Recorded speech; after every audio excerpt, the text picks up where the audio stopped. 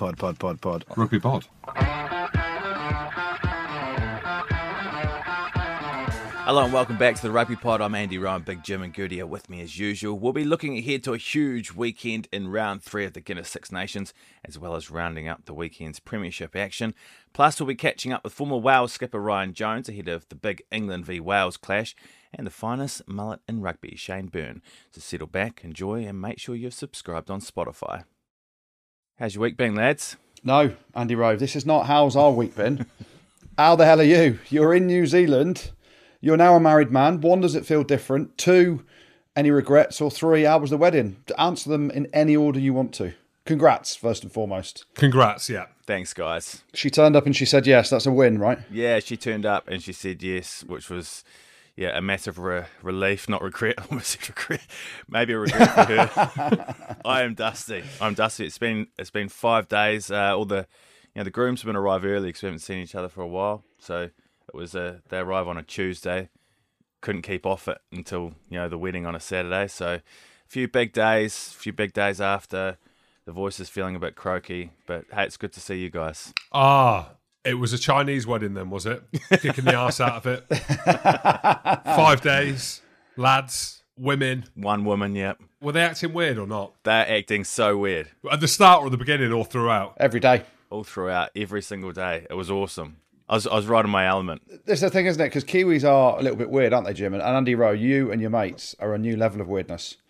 You ain't called the weird fish for no reason, right? Exactly. It's funny, especially when you get a few beers into each other. Some of the boys... started eating cat food. Yeah, we started... Yeah. So your entrees are ready. Cat food is on the way out. For pudding, we've got the cat litter tray full of shit. Yeah. No, it was good. It was a bloody good weekend. All right, enough about you. Congratulations, mate. Well done.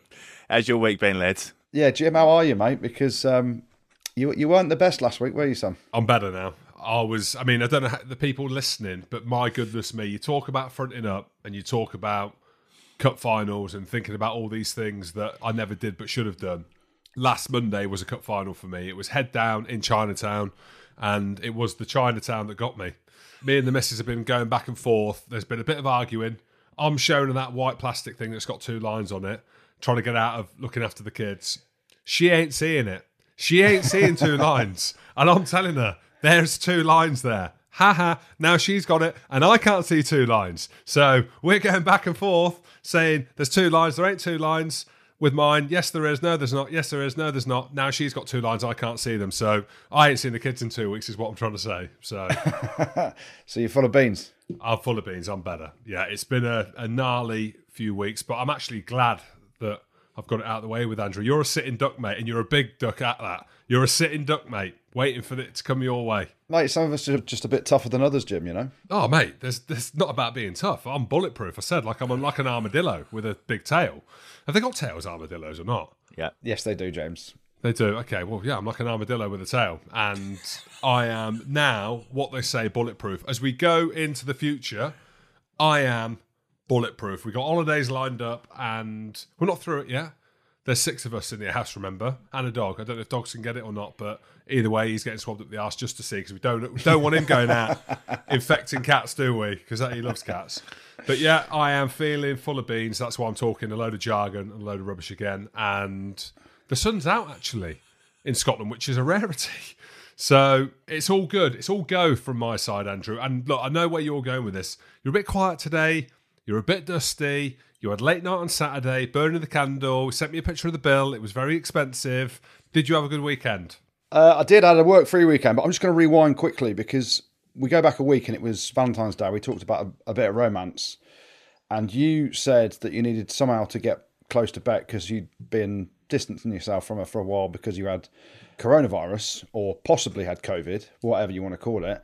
And you said you were just going to suck her toe. Can you pass it by sucking her toe? So you've obviously passed it over to her by sucking her toe. There's a new strain. No. She was sucking my toe. It's the other way around. Wow. Not just any toe, the Mauler's toe. Hang on, Andy, bro. You eat cat food and cat litter trays. What are you talking about? This is like... You wear your socks at the beach because you're scared of your toes. Very true. That's very true. I don't know if anyone else wears socks down the beach, but I'm that embarrassed that I wear socks down the beach, yeah. It's a German look. That's as good. But no, we've not been that close. It's been floating around for a few days, and we'll get close again. We're going on holiday again in April, aren't we? Let the robbers know. Yeah, I had a work-free weekend, James, which was quite nice because we've been busy. We're busy again this week. But yeah, Friday, Saturday, Sunday, absolutely nothing on, which was great. So family time. Saturday we went trampolining, took the kids trampolining. Obviously I watched because I don't want to scare people. Actually, my ankle's absolutely fucked, so I can't trampoline anyway. Trampolining out of any exercise, I don't know how many people have been trampolining that have played rugby. I can't think of a worse exercise to do than trampolining. Genuinely, in terms of pain. Every bounce is pain. Not every bounce. Not every bounce. But the bounce on the trampoline, it's all pain. Yeah, but then Saturday night, it was the missus' birthday, so we went out to dinner with some friends. And we said, I had a driver, I said, look, be there for around 12:30. We'll definitely be done by then. We've gone out into Mayfair. Frankie Benny's? No, Sexy Fish, actually, we were at on Saturday evening. Similar? Yeah, very similar to Frankie Benny's. On Berkeley Square there, and I just kept pushing him back and back and back. Got home about 3:30 in the morning again. I don't know what it is, Jim. Like, I keep making this mistake. Greed. I'll tell you what it is. It's greed. That's it. And we've got a live show in Cardiff on Thursday night, so is it going to come back? Convincing myself I'll be in bed by 11, but my God, Sunday was a tough day. Luckily, the mother-in-law was here, and it was a case of over to you. Just the noise. The kids woke up at 6:30, and I've been asleep for about 3 hours. That was it. Well, before we talk about the rugby that's happening on the field this weekend, let's have a look at what's been going on off it, because there's been chat that South Africa, it was a done deal that they're joining the Guinness Six Nations. Then there's claims that it's rubbish. What do you guys know? The Daily Mail. That's where it came from, and that kind of sums it up, does it not? I mean, I like the Daily Mail because it's just a bit of goss, isn't it? And that's literally what it seems to be. But there must be a few arms and some legs growing out of them rumours. But them rumours have been around for a while, haven't they? The weird thing about it was, I think it was Chris Foy, who writes for the Daily Mail and who's quite active on Twitter.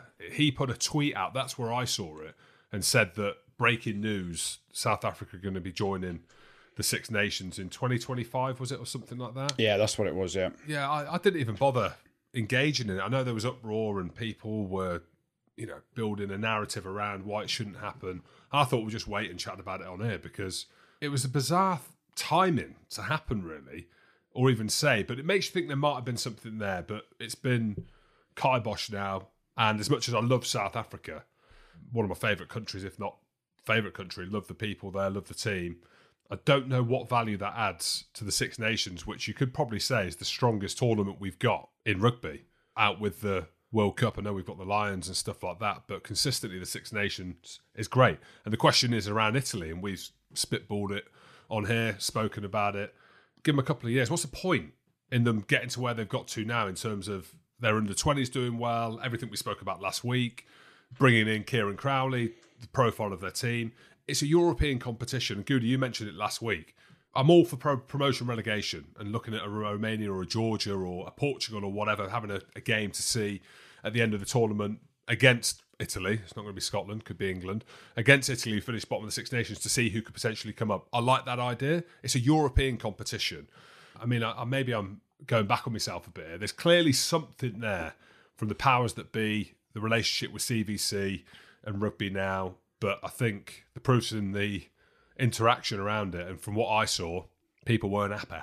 Yeah, I think when you look at it, and obviously the provinces are playing in the URC, aren't they? So I think people are looking at that as a natural progression. They're playing in sort of the Northern Hemisphere. They've gone away from playing Super Rugby. We saw Super Rugby start again this weekend, and it had Australians, New Zealand teams, and Fijian team, and a Pacific Nations Ireland team as well, didn't it? So, South Africa have gone from that. They're obviously up playing in the URC. They're obviously trying to push it. Financially, South Africa are struggling nationally in terms of the revenues that are around the game and the support for the provinces. So they need to try and, it's probably them pushing that rhetoric a bit, really. But I did like the Six Nations came out straight away and said we've got no intentions of it. And the facts around it are the Springboks are signed up to the Rugby Championship until 2024 at the minute as it stands. And there's obviously a huge issue with Sanzar along the lines of what's happened with the Super Rugby teams being sort of pushed away and playing the URC now. So, it's a question, isn't it? Now, would South Africa leave the Rugby Championship? They've actually done so much to help Argentina.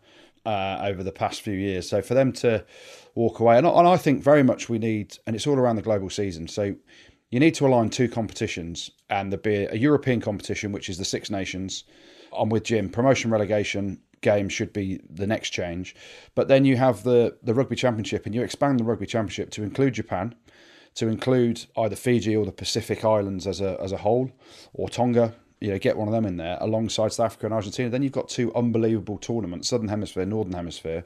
You perhaps look at a game, if you can find space in this global calendar that's not changing yet, for the two champion teams to play each other. But again, the biggest revenue generator is the World Cup every 4 years. So the more you play around and mess around with the competitions, the less valuable actually the World Cup becomes. There was something in the press a few weeks back saying, let's play the World Cup every 2 years. Ridiculous, because it devalues a World Cup. And again, the conversation is always going to be around this global season, which is what the Six Nations have come out and said with CVC and everyone. That's the focus for them at the minute, trying to look at the July and November test windows and a global season where everything fits together. Well, I'll tell you what is going to happen this weekend. England, Wales, Twickenham, the big one. Tuolangi coming back into the starting 15, Goody, do you think? Yes, please. When Manu's fit, and he's proved his fitness, I joked on here last week about I didn't necessarily think he should be parachuted back into the team because I wanted him for a Q&A. I've now replaced him for the Q&A. I've been messaging Manu. He says he's fit. Any England fan, and probably most fans around the world, if Manu Tuolangi is fit, you want to see him playing international rugby, don't you? Because there's a ridiculous point of difference to him around how he plays. England are still looking for a centre partnership. I think our best centre partnership is Henry Slade and Manu Tuolangi, and I think they proved that a little bit last year. For me, the excitement of Marcus Smith dancing around and having Manu Tuolangi as an option, having Henry Slade as an option as another ball player as well, Manu's got to go straight back in for me. He can terrorise defences and create a lot of space for other players just with his presence. So I'd love to see him involved. And I'd love to see, Wales are going to have a very good backline, and we'll get into the nitty gritty around the teams at some point. Wales people look at them and think they're struggling. They absolutely smashed Scotland last week. But they have got some world-class players in that backline. So whether Wales go sort of Nick Tompkins and Watkin in the centres, or they go Halaholo if he's fit, you've got Jonathan Davis as well. They're all quality centres. So for me, Manu Tuolangi comes straight back in, and he will be at his destructive best, no doubt about it. It's one of them where if you're Manu, and we're speaking frankly, he ain't got much time left, has he? So what is the point in waiting for him to play another couple of games and play maybe one game at the end of the championship? World Cup's in 2 years. Who knows? Everyone knows that the England-Wales game's a huge game. It's a one-off game in the middle of the tournament, how it lies now, a couple of weeks off. And you want to see the best players on the field. And the only people that are going to be annoyed about this is probably Sale. I imagine Sale aren't going to be overly happy in the fact that Manu's obviously signed for Sale. He's been injured for a large part of that. When he plays, he's the best player on the field. And we've seen that with how long he's been out. His game against Harlequins, when he came back and absolutely blitzed Esterhazen. Sale are going to be annoyed, but as much as I love Al Sanderson, I love Manu and I love rugby more. And seeing him in a white shirt again with everything that he's been through, I think it needs to happen. And I think if England want to do something, they ain't got any players like Manu, especially now that Mako and Billy Vunipola are not in the squad. They're lacking, and they've got X Factor in Marcus Smith, but they're lacking that special X Factor. And there ain't anyone better in the world, I don't think, than Manu Tuolangi. Everything you read, everyone you speak to, I've been sat down by the young lad myself. I thought he was still in a nappy. He probably was, and he sat me down.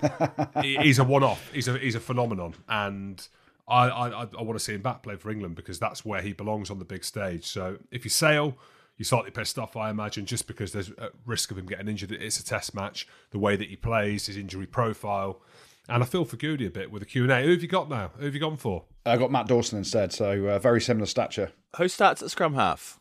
Harry Randall or Ben Youngs? Yeah, I mean, for me, this is, Jim and I are both reasonably close to the Youngs family over the last however many years, and the story of what Tom's been through with Tiff, and obviously Ben supporting him. We spoke about that last week, I think.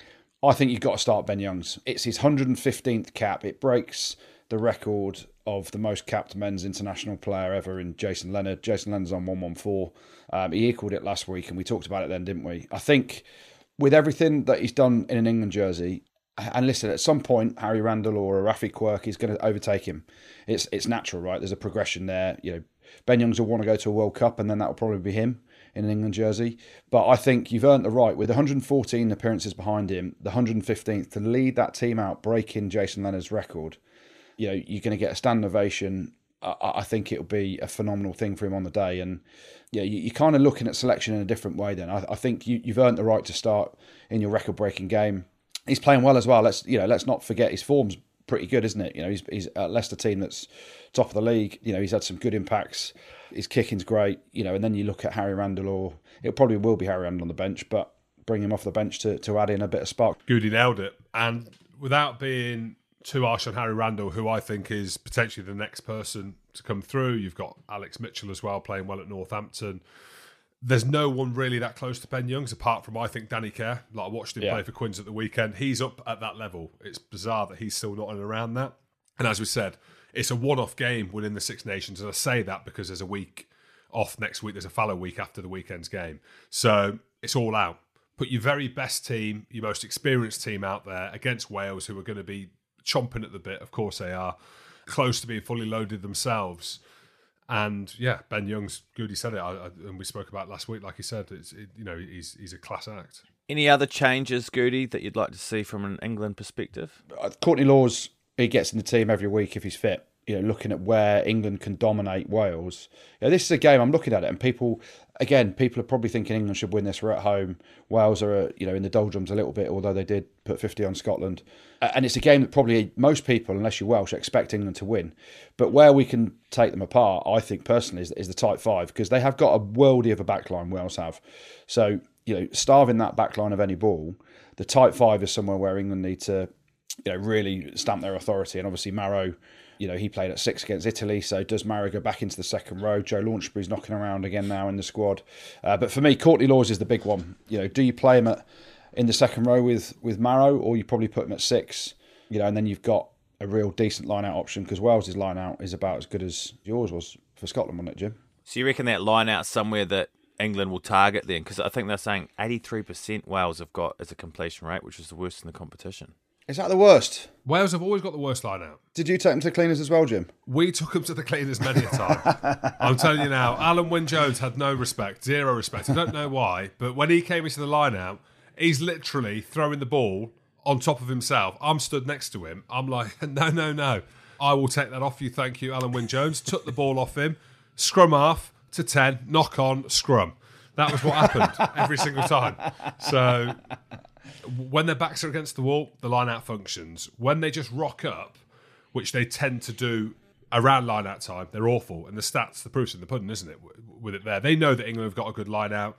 The issues that they've got around their line-out is the athletes that they've got, unfortunately, and the experience that they've got in and around that. Will Rowland, Adam Beard as vice-captain, brilliant players, heavy players. Back row that they played against Scotland, quite small, really, when you look at it. You've got Jack Morgan on debut. He's not the tallest. You've got Basham, not the tallest, but they dominated Scotland at line-out. So it's a difficult one. England are a different kettle of fish, and I suppose that the conversation will be around the back row, who they choose. If they've got Courtney and Joe Launchbury and Marrow, they've got 3 unbelievable line-out forwards in there. So if Wales are going to win, without stating the obvious, their line-out's got to be on point, and their scrum. And that comes down to the question, does Mauler start ahead of Genge? Because the scrum against Scotland was very good, and whether you like it or not, Andrew, Scotland have got a good scrum. It's interesting, though. You mentioned Mauler then. He obviously got released to play for Harlequins at the weekend. He needed to play, did he? Yeah, he played and kept Bevan Rod in the squad. I think Mauler comes straight back in terms of in the matchday squad. But looking at Wales, you talk about the line-out, their selection in the back row is going to be crucial, I think. Obviously, there's chat around Faletau. He's back in the squad. Does he go straight back in the team at 8? If you pick in Moriarty, who we both really enjoy watching as a player, and you, Jim, I know you're pretty close to them as well. I'd love to see him play at 6 because he's hard and he goes around banging boys for fun, doesn't he? Their line-out options then, are they a little bit limited, Wales, with those selections? Faletau isn't necessarily a big line-out option, is he, as an 8, nor is Moriarty as a 6. So Wainwright, does he come into the picture as a 6? So I think he's a really good player. And then obviously Basham, who's been banging boys for fun at 7. It's a really interesting selection. It's a headache that Wayne Pivac's going to have to sort out, because if their line-out doesn't function, they ain't winning that game whatsoever, are they? Well, we can have a chat now with a former Wales captain to get a Welsh perspective on the game now. Ryan Jones joins us. How are you, mate? All right, lads. Ryan Ryan Jones, we're best mates now. You're coming to the live show on Thursday in Cardiff. How much are you looking forward to it? We're looking forward to having you. Mate, I am looking forward to it. I really enjoyed your company in the Scotland game and all that. And I've being an avid follower of your social media as well. I'm looking forward to experiencing the Hamilton and Good live event as well. Well, they're dangerous. As long as you can drink and sing, mate, you'll be fine. But interesting, I know you said you worked with Jim last week for the Scotland-Wales game. You said you enjoyed his company. It's all smoke and mirrors. He's full of shit. He's now thinking you're his best mate again. Is that actually true, or is it just Jimisms? Jimism is he's everyone's best mate. Unless you were playing against him and he was cheating and standing on you and giving away penalties and stuff. But yeah, well, we're all best mates because we won, so it's fine. Exactly, guilty as charged. You know, the funniest thing was, good, is I walked up into the lounge where Ryan Jonesy was, and it was the captain's lounge, and I could see him looking at me thinking, what the hell are you doing in the captain's lounge? I told him vice captain against Romania for 3 minutes, so that was enough to convince him. Yeah, nice. And how's things in Wales then? Obviously, there was a bit of pressure after the defeat to Ireland in round one, but then absolutely dominating the Scots in round two. There must be a real good feel about the place now. Faletau's back as well this week, and then you're coming over the bridge if it's open again. I don't even know that it's open because of the wind, but you might have to go the M50 way. But Twickenham, it's always a massive game, isn't it? There must be a good feeling across Wales.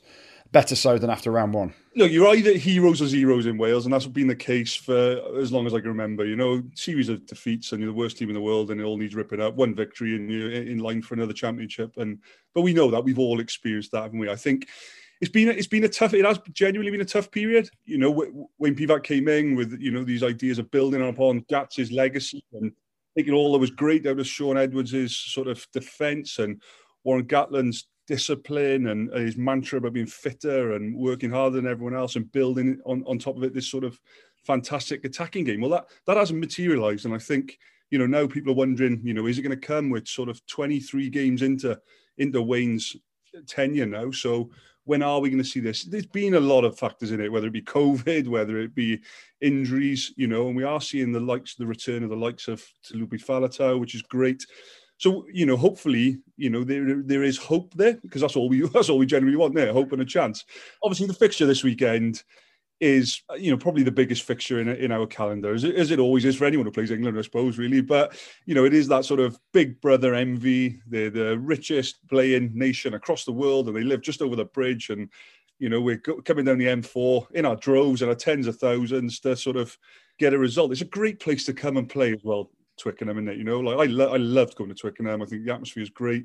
Love getting off the bus at the gates, walking in through the crowds. It's a rugby arena steeped in rich sort of history and heritage. But it's going to be a tough ask. It really is going to be a tough and get. But we'll see just where Wales are, this weekend, I think. And before the game, where we're speaking now, where do you think Wales are? Because it's difficult to get a kind of understanding, in your better place, not only with your role as captain and playing for Wales for so long, but also your role in the union. There's a lot of question marks, as in not just from me. This idiot here who speaks on the podcast doesn't know what he's talking about, but a lot of people, like some of your own, Tom Shanklin, I saw some of his comments around the regions.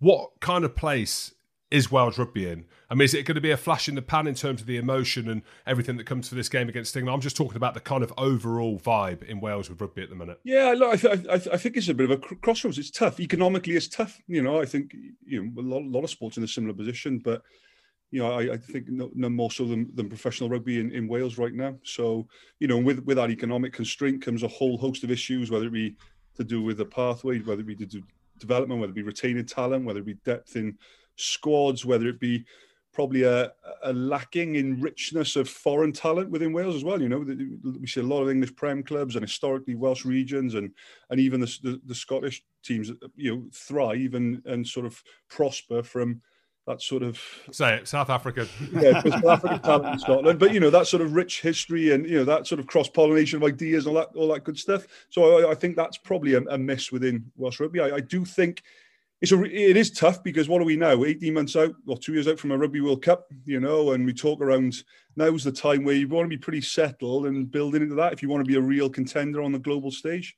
I'm concerned that we possibly missed that in Wales at the moment. I don't see, where we're going to be in 2 years. I'd say England is slightly ahead of us in that curve, and Scotland certainly. Scotland are playing good test match rugby now with some real good talent and guys who are going to peak in various positions. I'm not quite sure on what our identity are and how we settled and which way we're going ahead of that. But I'm sure we'll get there. But again, the fixtures like the weekend, Jim, like your Calcutta Cup, aren't they? There's so much in it. They're one-offs. They're big fixtures. It's that anomaly weekend in the Six Nations as well. So we've got a 2-week run up to it. So everyone should be fresh. Everyone's battle ready. Everyone's technically and tactically ready to go.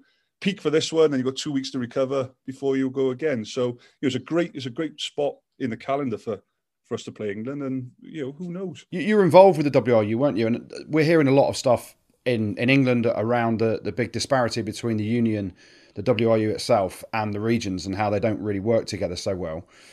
What's that about? Is it a money thing? Is it just people pulling in different directions? Yeah, well, there's lots of factors in that, Goody. It's right from the structure. They're autonomous entities, if you like, but are largely reliant on central funding. And the strength, if you like, is in the collective. We're a relatively small nation. We've got a population of 3 million people. All 4 regions are within 58 mile of each other, or whatever it is, 60 mile of the M4. There's only 2 large economies really, one east, one west. So the whole resource, the talent pool is split then amongst those 4. I think the money's an interesting one, because when you look at relative budgets, they would be comparable, large, just about, there or thereabouts. But undoubtedly, there's not enough resource there to service and make genuinely competitive in Europe. You look at your Leinsters, your Saris, historically, Jim. And obviously not now, because they obviously adhere to the salary cap and all that. Don't get him on that one. Guilty. So there's some anomalies in there. Then and then you've got that parochial difference. In amongst our 60 mile, we're all different. So you've got the townies in the east, and you've got the westies west of the Lucker Bridge, and there's some fantastic rich history and heritage in that. Well, the answer is I'm not sure. Well, I do know, but I'll tell you that over a few beers on Thursday. How's that? There you go. Dangling the carrot for the people that were thinking about coming, that should come. Let's talk about the game then, because it is, they're all big games, aren't they, in the Six Nations, but there is something special. You mentioned it. Goody's mentioned it before, England versus Wales. What's the build-up going to be? Wales in a much better position off the back of beating Scotland in that close game.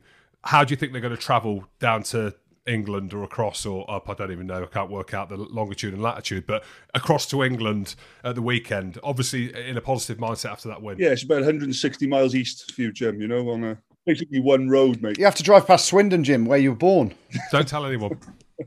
Look, the boys will be confident. You know what it's like. You approach every game the same. That's the nature of pro sport, and the mindset of the athletes they are. So the prep will be done. They will have taken confidence from that Scotland game, but I think Scotland threw it away as well. We talked before that game around, could they really live with being the favourites tag, coming to Cardiff? They gave Wales a 9-point head start, as it were, or 9 easy points, and that was a bit of a game changer, really. But Wales will be confident on the back because they needed that win. They needed to grind it out, which they did, and they showed some fantastic phases of defence. That attack will be an area of concern. Are we genuinely creating opportunities? I'm not convinced. We don't look like we're comfortable keeping teams on their heels for periods of time, and we look like we almost stop playing a bit when we get into the 22. So there's be some work going on in that place. And then also be dealing with England, wouldn't it? We looked at them again against Italy. What I loved was you got Marcus Smith. He's going at the line. Seems to have sort of threats left, right, and centre. They're playing dummy runners all over the place. You've got big men carrying it wide. They've got funnies off the line out, which they'll obviously throw at Wales. So they've got threats galore, and I don't think this England team has clicked yet either. And I suppose that, as a travelling fan on Saturday, that'll be the worry, that they really get that sort of English pack going. Carrying hard, and once they create a dent, you've got Marcus Smith on that front foot is such an attacking threat. It's really difficult to get back into system and structure and get your composure back. So it's going to be a tough one. Yeah, I think all the Welsh fans will be hoping that Eddie Jones takes Marcus Smith off again, but we won't go there either. Well, and the Tuolagi's not playing. Yeah, you're right. If we get a dent, geez, there's no better 10 in the world at the minute, I think, than the pulling the strings to score tries. Let's talk about the back row then, your area of expertise, because it's great to see Talupe Faletau back in the squad. Obviously, Wainwright, I think, is a wonderful player as well. He's tipped to be taken over at number 8 from him in terms of long-term roles. Basham's quality. You've got Ellis Jenkins in the mix. Moriarty. Who are you picking at the weekend if you're the coach? I think big games need big players. Talupe, I didn't see the rugby on the weekend, but reading the reports and, the last, he's only been back 2 weeks, hasn't he? And he's had 2 big performances. And, we saw the impact like Alan Wynne had on his return, truly great players, world-class players. Don't need too many fixtures to get up and running. They very much pick up where they left off. Basham's been superb. It's dynamic. Again, you're coming up against a pretty physical, dynamic English back row as well. So, back 5 really, because they've got 2 sort of 5 and a halves in there as well, haven't they? Really, almost. So that breakdown area is going to be key, particularly if you're going after Marcus Smith. The only way to slow him down is going to be to slow the ball he gets, because he gets into position so quick. I would probably go with a little bit of experience. Does he go with 2 sevens? That's an interesting one. Debate and Talupe. So, and answer your question, I haven't got a clue, goody, but someone pick up the answer. So looking back on your career, obviously some massive games, and you had a lot of success against England, mainly when I played, I think, for England. But favourite memories from that, and was there much beef knocking around back in the day up front? Yeah, there was a bit of beef, because we had some pretty big fixtures over the years against your Leicesters in the EDF Cup, as it was then. We had some pretty big fixtures against Saris, whether that be at the Principality Stadium or up that way in Heineken Cup knockout fixtures. So there was a sort of fair amount of rivalry, in and around that Lions as well, and there was largely Welsh and English contingent made up that. So there was a bit of edge, if you like, but probably not more so than there ever. That was just sort of my experience. But, for me, 2008 was the best one. So Gats had come in as new coach, and we'd had Sean Edwards, who was a proud Englishman, really, but he had a real bee in his bonnet around the English rugby team, the RFU and all that sort of stuff. So going up to Twickenham in 2008, having not won there for 20-something plus years, and then turning England over by the skin of our teeth, really, Hugh Bennett or Hooker for try-saving tackling, I think, on Paul Saki just before half-time, which probably would have put us, on the back burner, but we just managed to hang in there till half-time, and then we came out second half. We're a different group, grew in confidence. And I think that's what you've got to do in Twickenham. It's a funny old place. I think you've got to go there with almost bordering on arrogance and an expectation to win. That's what teams don't do when they go to Twickenham. And I think you've got to go and do that. It's a partisan crowd, isn't it? So you've got to try and turn that. So I think Wales could do that. But what an amazing place to go and play rugby. There's not many purpose-built rugby stadiums in the world, that have the history and heritage like HQ as we call it down in Wales, as you can imagine. But no, it'll be a cracker, I think. So you're saying Wales going to do it then? Right, the heart or head.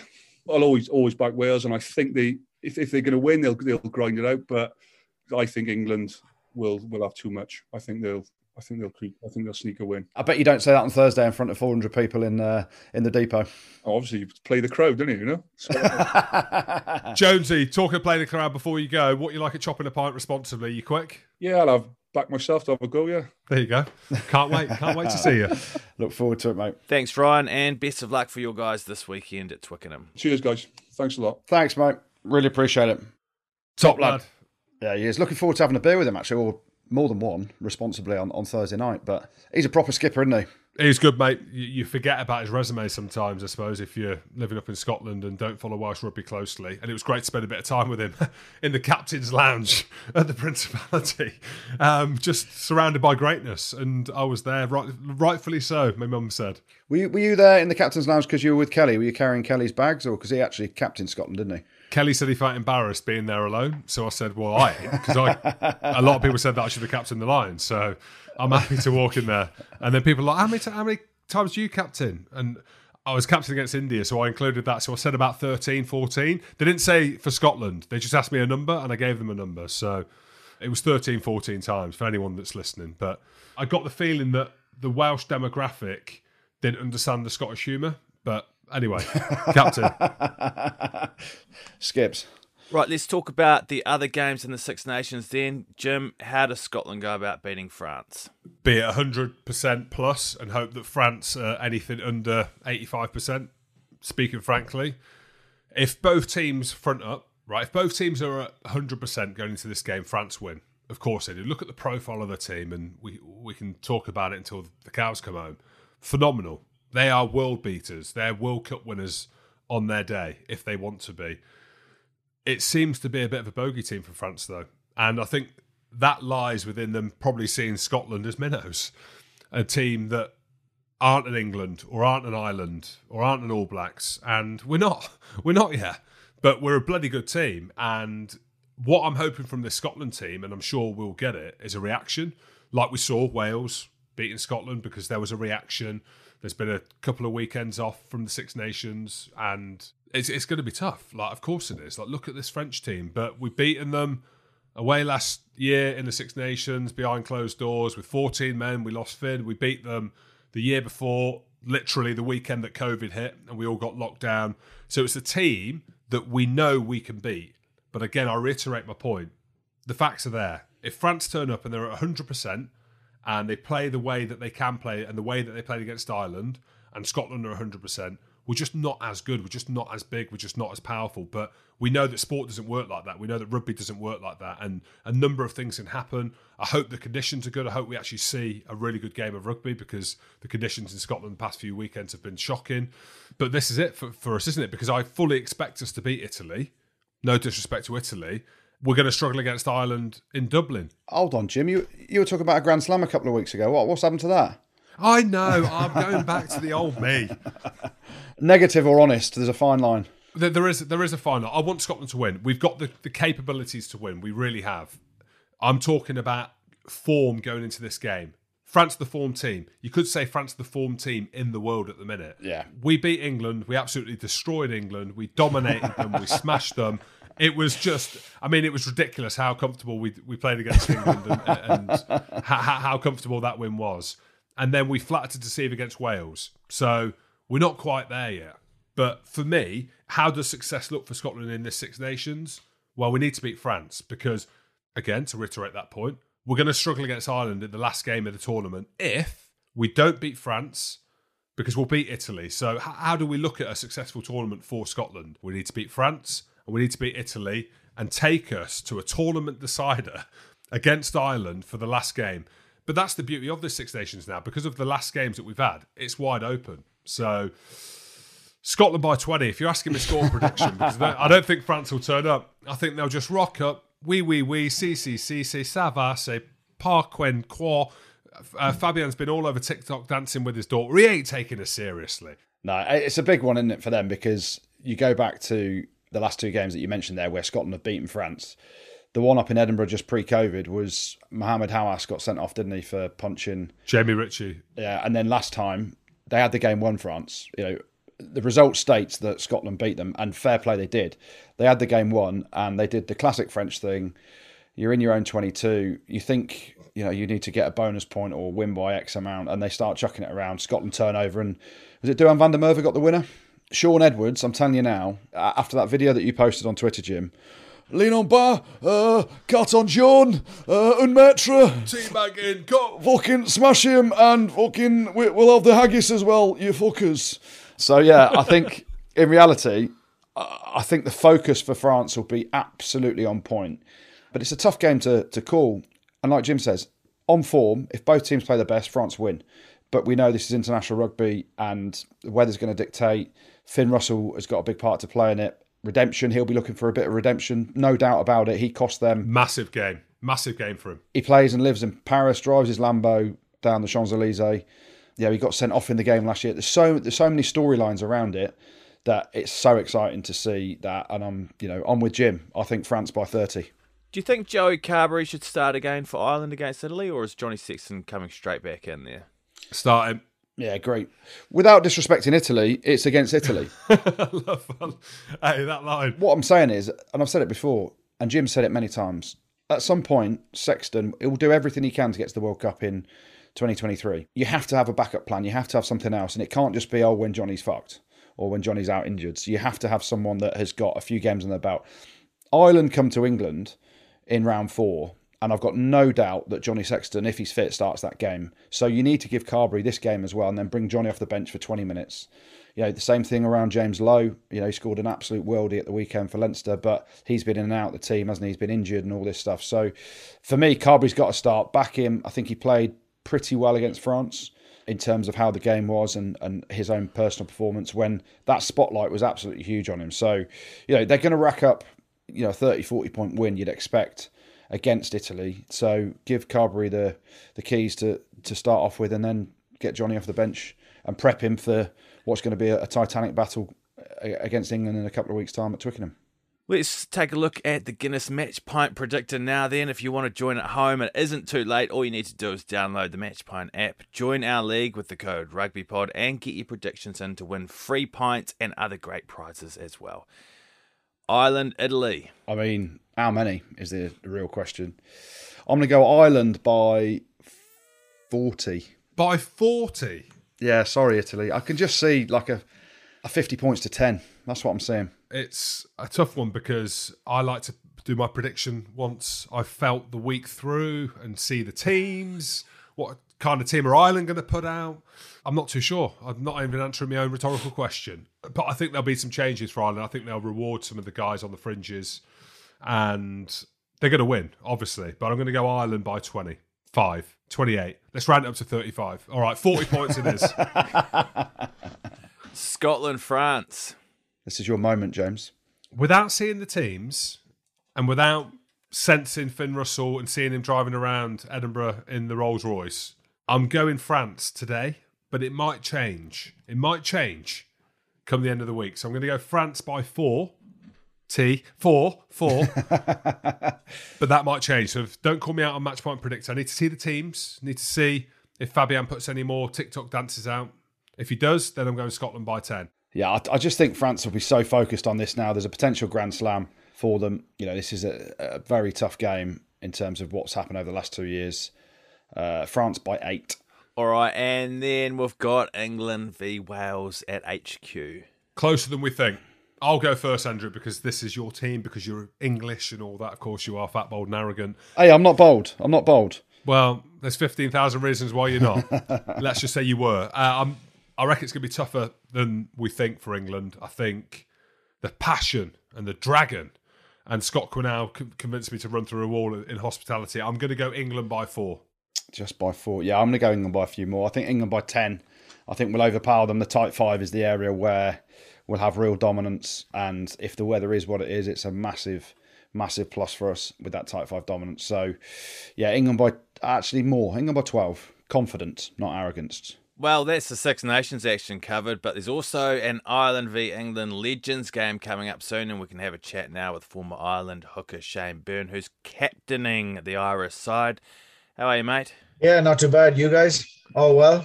Shane, it's class to have you on. I need to ask you something straight. Honesty call now. How much do you hate Hamish Watson? Be honest. Some people are just easy to hate. You know what I mean? And the reason I ask, and the reason I say that, you have had the best hair, the best mullet, arguably ever, that's ever lived, until Hamish Watson. I don't know whether because he's Scottish/English, but he's a lion. And he arguably came through with then the best mullet we've ever seen. Is there a jealousy there or not? Are you just happy to pass it on and your style to a younger human? No, absolute raven jealousy. Yes, absolutely. The attention he's getting now is you know, it's something that I like to get a bit of recognition for what I did, trailblazing as it might have been, in the extremely fashionable sense that I had the mullet in. Look, at least somebody's carrying it on. I'm seeing great things about mullets going on in public schools over in England at the moment. So long may it continue. Yeah, there's a fair few out there. Carl Rowe, have a look at him, London Irish winger. He's got an unbelievable mullet as well. So you're definitely the trendsetter. But let's talk about the game then. Obviously, England legends against Ireland legends. You're skippering it. First and foremost, how are you getting the boots on at your age and not being in an absolute shocking state after the game? I can't think of making a tackle. I never made any tackles in my career, but geez, it must be hard. Yeah, we've been short and fat, you see, has huge advantages. Very, very seldom got injured, so I'm not carrying any worries. So, yeah, at the big 50 now at this stage, I will be definitely one of the oldest on the pitch. Jace is still going to lace his boots up, he said. So we're hoping that he's going to get on the pitch again, even though the very important man that he is now. Do you know what, lads? It's still the fun of it. You know, the reason that, like, we were all lucky enough to have a lot of fun when we were playing. I know the game is moved on. It mightn't be quite as much of a celebration after the games as we had it, but this is really one of the great things about this Legends game, is that it's a little snippet of that. And we have guys now who have never experienced that. They went straight from school to professional rugby, and they've never experienced that fun and crack that we had.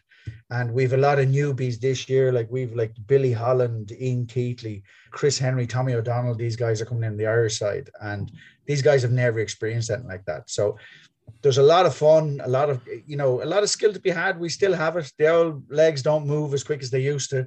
But the great thing is it's rolling subs. So if you're stupid enough to make a long break, you can immediately go off the pitch for a bit of oxygen. And Shane, with that, you've missed a couple of years, haven't you? I don't want to stereotype some of the big lads in the front row, but 2 years at home, there's probably a couple of stone being put on across the board of the front rows as there. Well, yeah, like they say the camera adds a few pounds. I'd say it's about right with me, unfortunately. You look great. You. Yeah, look, it is great fun. We all do it, every one of us, every single year. Like we're 14 years into doing this now, and we've raised touching off 1.5 million for the injured players, charities, and various other little bits and pieces over the years. It's just such good fun. For all of us, it's always when you turn the corner into the new year, it's like, oh my God, the Legends game's around the corner. I got to start doing something. Look at the bloody state of me. But it's brilliant. And we have an amazing team. Arc Bermuda are the company that support us, and they very smartly use that as the worldwide corporate event, and they host the players, and they just treat us absolutely fantastic and really facilitate what it wants, and they don't want anything else out of it. So every bit of money that there is available goes to the charities, which is very, very important. And the thing is, as well, as the Irish-English rivalry is there, you know what I mean, that it still draws the crowd. People still want to see it going on. Like there's some great guys playing, like you have Mike Tyndall, Ben Foden, Ollie Phillips, Dylan Armitage. I'm naming a lot of backs here, which is a bit worrying. Oh, there, Lee Mears is in there as well. Go there, Lee. You know, the standards are pretty good. The matches are always amazing, and they're always way closer than you expect. You know, the guys can still remember how to do the skills and everything like that. And it's full on. The tackling's full on. It's just no anger in it anymore. You know what I mean? Someone runs at you, you tackle them, you put them down, and probably shove their face in the mud just for old time's sake. But it's all played in good spirit, and all for, as I say, a great cause. And this year in particular, we're remembering the great Gary Halpin, which was something absolutely devastating that happened during COVID. We're just over a year now since we lost him, and anybody knew Gary Halpin. He played Harlequins and London Irish and Leinster and Ireland, and just a larger than life character, an absolute hoot to be around. The closest thing I ever came to knowing a natural comedian. He was just a funny guy. Everybody's going to be wearing the Gaza number 3 on the back, so that should confuse the hell out of the referee, which is good. It's just a big celebration, and I'd really encourage everybody to get the butts down to Harlequins on Friday night.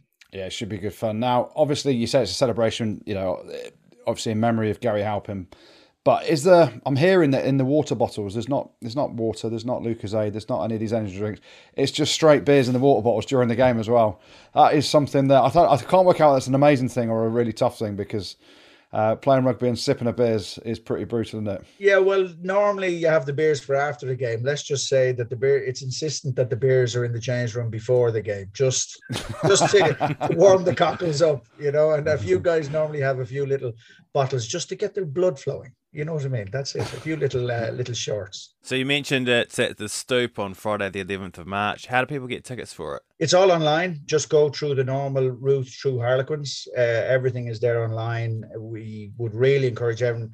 We're putting up really cheap prices from 10 to 15 euros. We're not trying to absolutely nail people to the crosshair. This is a really, really social, fun event that we want people to come down and enjoy themselves. And we always get good crowds every single year. But I'd love if the people from London Irish and Harlequins in particular, because of Gary Halpin, really came out along with everyone else just to come down and celebrate this momentous man and the life and career that he had.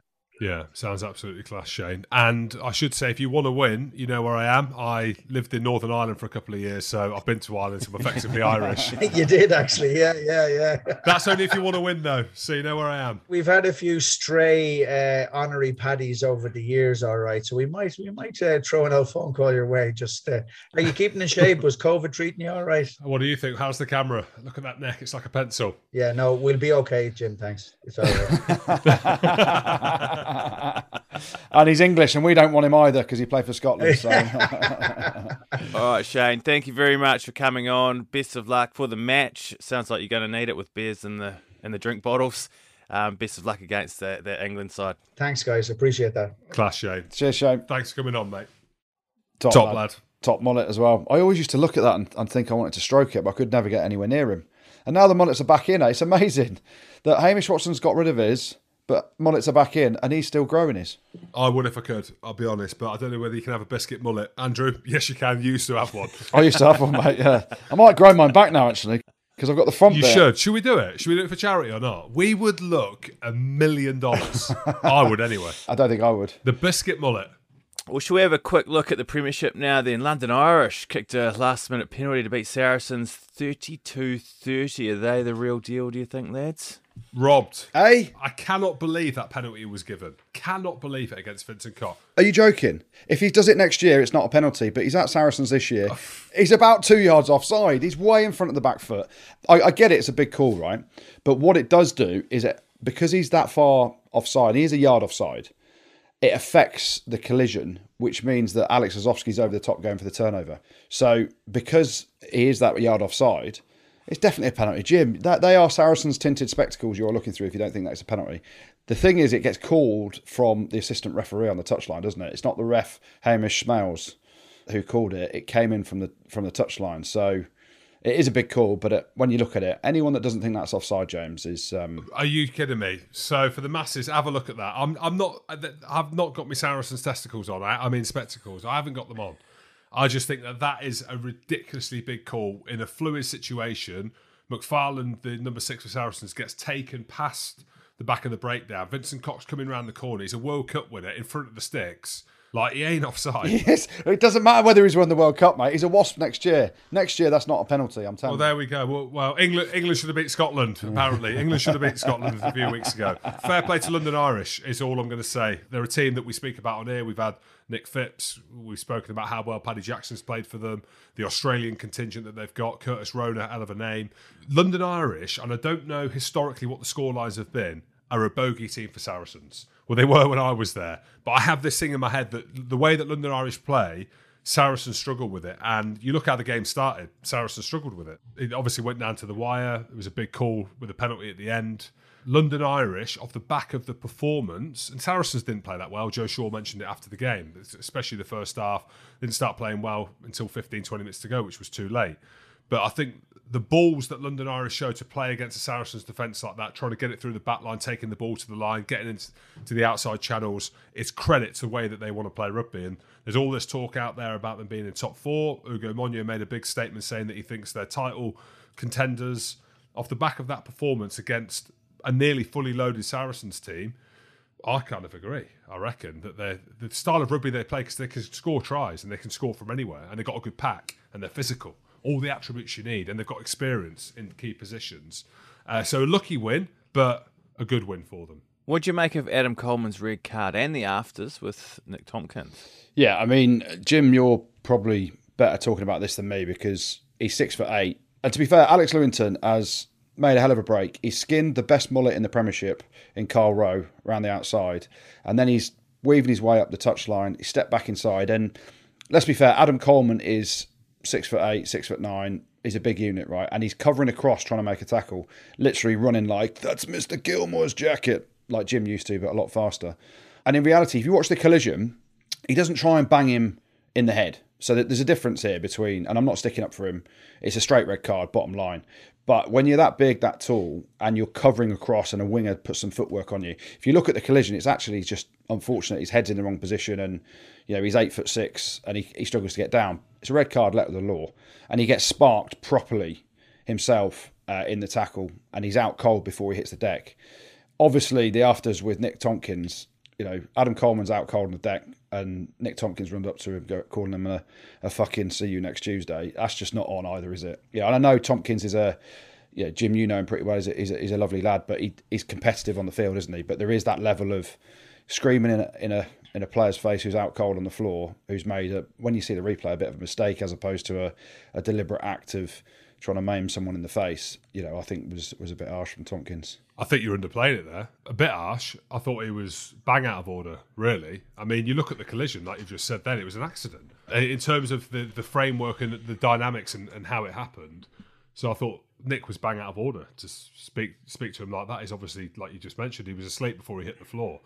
Again, obviously from seeing it and being in that position and being tall, complete accident. Goody Wasps left themselves a little bit too much to do in the second half, didn't they? Yeah, they did. And credit to Quins. Wasps didn't help themselves.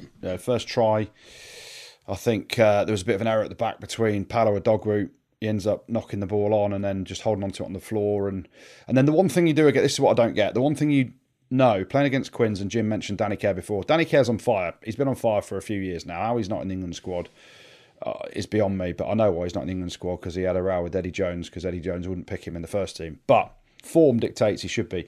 Any team playing against Harlequins, whether it's Danny Care at 9, whether it's Scott Steele at 9, whether it's any of the academy kids at 9, you get given a penalty. You don't just hand the ball over. Basically, Danny Care picks up the ball, tap and go. All the Wasps players are like, what's happening here? Try in the corner. And that's how it started. So, Wasps were off the pace for the first sort of 45, 50 minutes. Quins were good. Quins had a few questions to answer themselves because they've lost a few on the spin now, and it's always around this Six Nations thing. I know they had Joe Mauler back, but yeah, Quins played pretty well. Lester Hazen was good again, and then Wasps did what Wasps have done. They did exactly the same at Exeter a few weeks ago. They gave them a lead, and then they ended up scoring 2 tries in the last sort of couple of minutes to win it. But this time they got a try right at the death to get a losing bonus point. And how good to see Jack Willis back. Yeah, anyone that remembers that incident in the Six Nations last year, where you hear the scream, you see the shape of his knee, and knowing that he'd already come back from an ACL previously to that as well. And I've chatted to him, I've interviewed him a few times at Wasps pre-match in the Andy Good suite. Such a lovely guy. We've had him on the podcast. He must have been to some horrifically dark places over those 2 major injuries. And to see him bounce back, and I've been bantering him at Wasps saying, give us a date when you're back. And he wouldn't tell anyone, wouldn't say anything. So it's actually a bit of a surprise to me to see how quickly he's got back. It's over a year, 53 weeks I think it is since that injury. So it's great to see him back. He is a quality operator, and then you just hope now he can get a load of rugby down his neck before the end of the season, stay fit and get back to the levels that he was playing at, because he is an unbelievable player when he's fully fit. In Newcastle, they were down to 14 men for 55 minutes, but still almost beat Exeter. But I guess the big takeaway is, what do you make of Dean Richards' comments after the game? I could barely watch the game. It was bad, wasn't it? It was bad. Why? I didn't. I'll be honest. I watched a bit of it, and then I was like, this is dreadful. And then I tweeted Summer Rugby and just let Twitter do its thing. That was the takeaway from it. I mean, what more do you want to say? And obviously, Big Dino's come out and said that he's not happy with the decisions. Or has he asked us to judge, or the players to judge? He's asked someone to judge. I think he'll end up getting judged for his comments, won't he? In terms of Prem Rugby will step in and, he'll be held to account by the RFU, I think. And to be fair to Dino, listen, I'm not going to get into a debate around every single decision, because I think that's what he was saying around the players in the change rooms, are saying it was the favouritism for Exeter and all that stuff. And once you say those words, it's a bit, you question the integrity of the referee then, aren't you? Which is a no completely. Oh, you can make a mistake as a referee, but once you bring into the sphere of an interview saying, was the favouritism, you're then questioning the honesty and integrity. But where Dino's got it massively wrong, and I love Dino from my early days at Leicester to my last contract at Newcastle, where he's claiming that Callum Chick shouldn't have been sent off for that hit. Josh Hodge, supposedly in Dino's eyes, sinks 6 to 8 inches. He doesn't. He drops an inch, 2 inches, 3 inches tops. We know Dino's comparables to inches, though. We know how he uses that yardstick. Yeah, we do. And his inch is different to our inch. Yeah, you're right. So I think in reality, he's got that one massively wrong around Callum Chick's red card. It's a red card every day of the week. Callum Chick absolutely blitzes Hodge in the face with his shoulder. And Leicester got their first win at the Rec against Bath for, 11 years? Been a while. It's a tough place to go and play. Historically, one of the most historic games in English rugby. And it's been a tough place for Leicester to go. The old Leicester to go. 11 years, Andy Rowe, you mentioned it, and impressed with Leicester. And again, you look at the profile of their team. Nemanja Nundolo, friend of the show. Freddie Burns, friend of the show. Jasper Wiese, friend of mine. Montoya, hooker. Wigglesworth, friend of the show. Not because they're friends of the show, but because they're bloody good players. The backbone of that team during the Six Nations, and you can talk about recruitment, you can talk about whatever you want, but they've just got a bloody good team. I actually thought Bath played the best they've played all season in large parts to it. They looked energetic. They were excited. They tried to put the ball through their hands, and there wasn't much in it. I mean, well, there was 4 points in it, wasn't there? But they didn't get hammered. Do you know what I mean? And I thought Leicester played really well. Dan Kelly in the centre was brilliant, and Freddie Burns was outstanding again. And that's, we had Freddie Burns on the podcast, didn't we? And him going back to Leicester and everything around that, thinking that George Ford was going to be away with England. He wasn't. Now he is. And he's getting his opportunity. Worth his weight in gold is our good friend Freddie Burns, and massive win for Leicester, and they keep marching on, don't they? I'm dead chuffed for Freddie Burns because we've had him on here and we know that he felt he wasn't treated particularly well by Stuart Hooper at Bath. There's nothing better than being Freddie Burns, going back to your boyhood club where you didn't feel you got a fair crack after the coaches changed and Stuart Hooper took over, scoring a try. I thought he played really well, kept his composure and kept his emotions in check, because it meant a lot to him, that, I think. So, really chuffed for him. Bath, as we know, they're going to get better. They've had a horrific season. They can't get relegated. So, that the youngsters, De Glanville and Najomo and these sorts of guys, Orlando Bailey looks good. Just keep giving them more experience. Keep getting them to play in a way that suits them, and they'll come good. Not for this season, because their season's basically over, but the experience that they'll get from these tough defeats and learnings from it will be a big thing. Right, well, let's finish things off then with the good, the bad, and the ugly. Yeah, plenty of good. We're going to start off, we spoke about it earlier, the Six Nations making a statement saying that they weren't going to add the Springboks. That gives Italy a little bit of hope for the future. I just like the leadership around it, basically putting the story to bed straight away. So credit to the Six Nations for doing that. Let's go over to the URC. We touched on a bit of Premiership action. There were some URC games as well, and the great Simon Zebo scoring a hat-trick, on fire and absolutely dismantling Edinburgh single-handedly. Hashtag always Edinburgh, hashtag where are you, hashtag Simon Zebo gets a hat-trick, Jim. Well, do we need to be horrible? Yeah, let's say it. Simon Zebo looked like he'd eaten the Edinburgh team, and he still did them. So, whoa. Very good. I'm joking. He looks big, he looks muscly, he looks strong, and certainly powerful. So we do love Zeebs. I'd love to see him play for Ireland again. Imagine the passion. Imagine how happy he'd be. So big shout out to Zeebs, who's eating the Edinburgh team on the pitch. He's eating them up. Mate, you're horrible. What else was good? We go over to Super Rugby. James O'Connor made his 100th Super Rugby appearance 13 years after making his debut this weekend. So tip of the slipper to James O'Connor. Talking about international players, Duhan van der Merwe is going to get a mention, and Worcester Warriors as a whole. Friday night lights at Worcester Warriors, they dismantled Bristol. I say dismantled, they beat Bristol. Duhan van der Merwe was on fire, turning in a big performance for the Warriors in a fallow week. Obviously, he's played back-to-back Six Nations games. He's gone back Friday night, earned his corn and earned his coin at Worcester. 12 carries, 93 metres, 10 defenders beaten. He was physical, and the wheels on him as well. He's deceptively bloody quick, isn't he, Jim? Yeah, he is. Everyone's quick to me, but yeah, he's very quick. And he's hungry as well. And that was the big thing, wasn't it, around going to Worcester?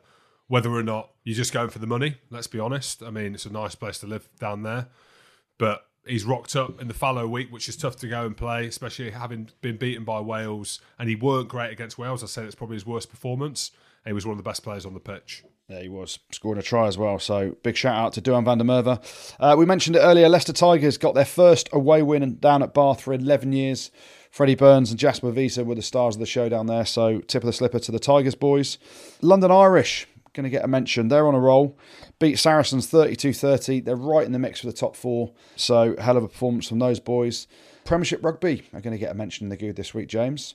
As a collective, all 6 matches were very close encounters, and every game finished within 7 points. So every team at least got a losing bonus point. So 18 points was the total that separated the teams across the 6 games this weekend, which was the second closest Premiership weekend ever. So some good stuff there, some competitive games, and it shows that anyone can beat anyone on their day, James. Yeah. But the good this week can only go to one man, one place, and I've always got to get one of my old teams in. So we mentioned him earlier, Great to see Jack Willis back on the field, fit. It was a horrific injury. Some people called it a career ender for sure, but 53 weeks out, and he's back after the horrific knee injury that he got against Italy in last year's Six Nations. Really pleased for him. So the good this week goes to Jack Willis and all the physios at Wasps for getting him fit. Class to see him back. The bad, a few bits of bad. We mentioned Duhan van der Merwe in the good for Worcester, but the bad, we're going to start off with Bristol's. They looked really poor against Worcester on Friday night. Yes, Worcester made them look bad, but in attack, the errors, it was really a massively underwhelming performance. So there's something seriously wrong there, isn't there, Jim? Clearly. It was their attack that got me, but this is your section, mate, so I don't want to go too hard on people because this is your section. You've already gone hard at Zebo for some reason, so I thought you might want to go hard at Bristol's. But yeah, they get a mention the bad. What else is bad? Toulouse get a mention the bad again this week. Another defeat. That's now 6 on the spin in the top 14 for the first time ever, and they're only playing against 13 men. They lost to Poe, Jim. Poe, not Pooh, Poe. I didn't see it. They lost to Poe. I mean, old Poe, did they? They did. And Poe had 2 players sent off as well. So they were down to 13 men. They couldn't beat 13 men. So, Toulouse get another mention the bad this week. Sticking in France.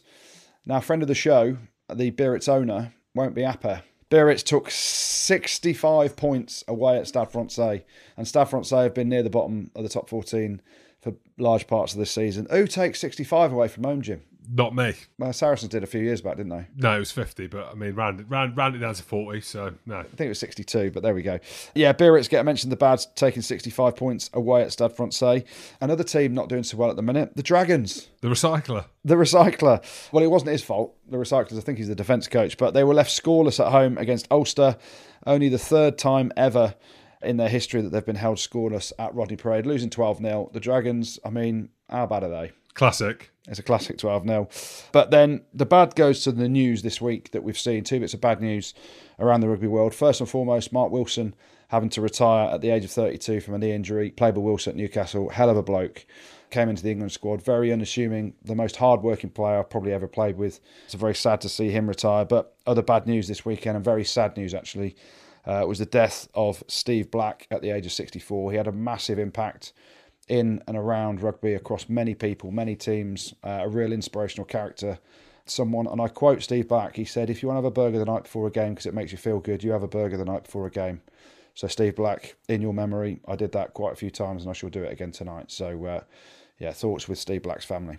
Yeah, absolutely. Legend. Just have a look online, you'll see the amount of outpouring of emotion and love for the man. So, yeah, thinking of Steve Black's family today.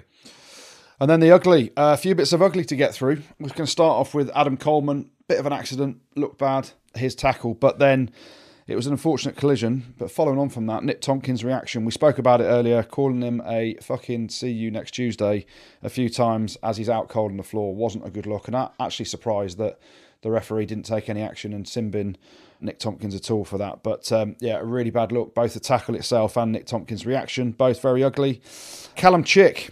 His red card hit on Josh Hodge was pretty bad. Straight shoulder to the face with force. Straight red card, no question about it, even though Dino has questioned it.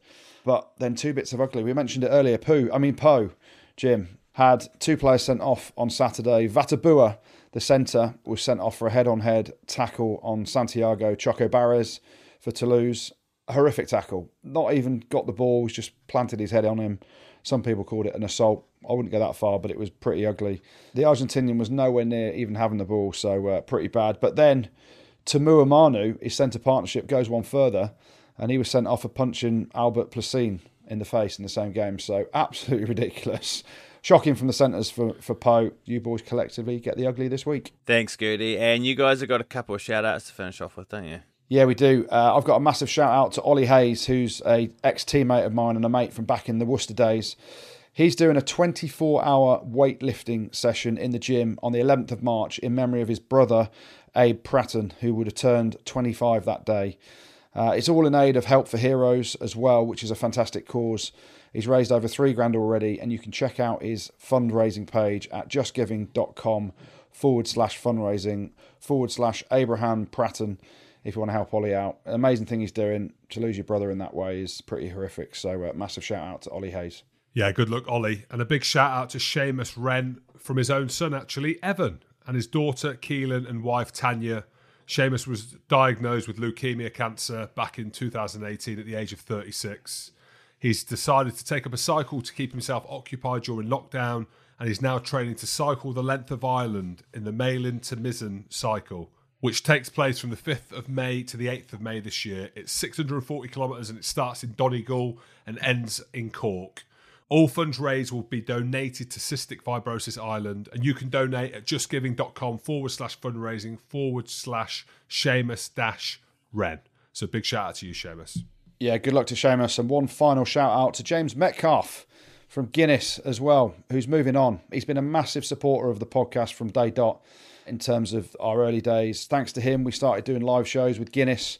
He's a great bloke. He's worked exceptionally hard with the pod, with Guinness, and we just want to appreciate him and thank him for all the support that he's given us. So good luck, James, and drink responsibly. Not going to miss James, friend of the show, long-serving friend, and hell of a bush, I imagine. So drink responsibly, James, and sort that bush out now you're leaving. Thanks, Gertie. Thanks, Jim. Thanks, producer Tristan. And thank you very much for listening. Don't forget to check us out on YouTube as well. Make sure you've subscribed on Spotify. Rugby Spot. Spotter pod.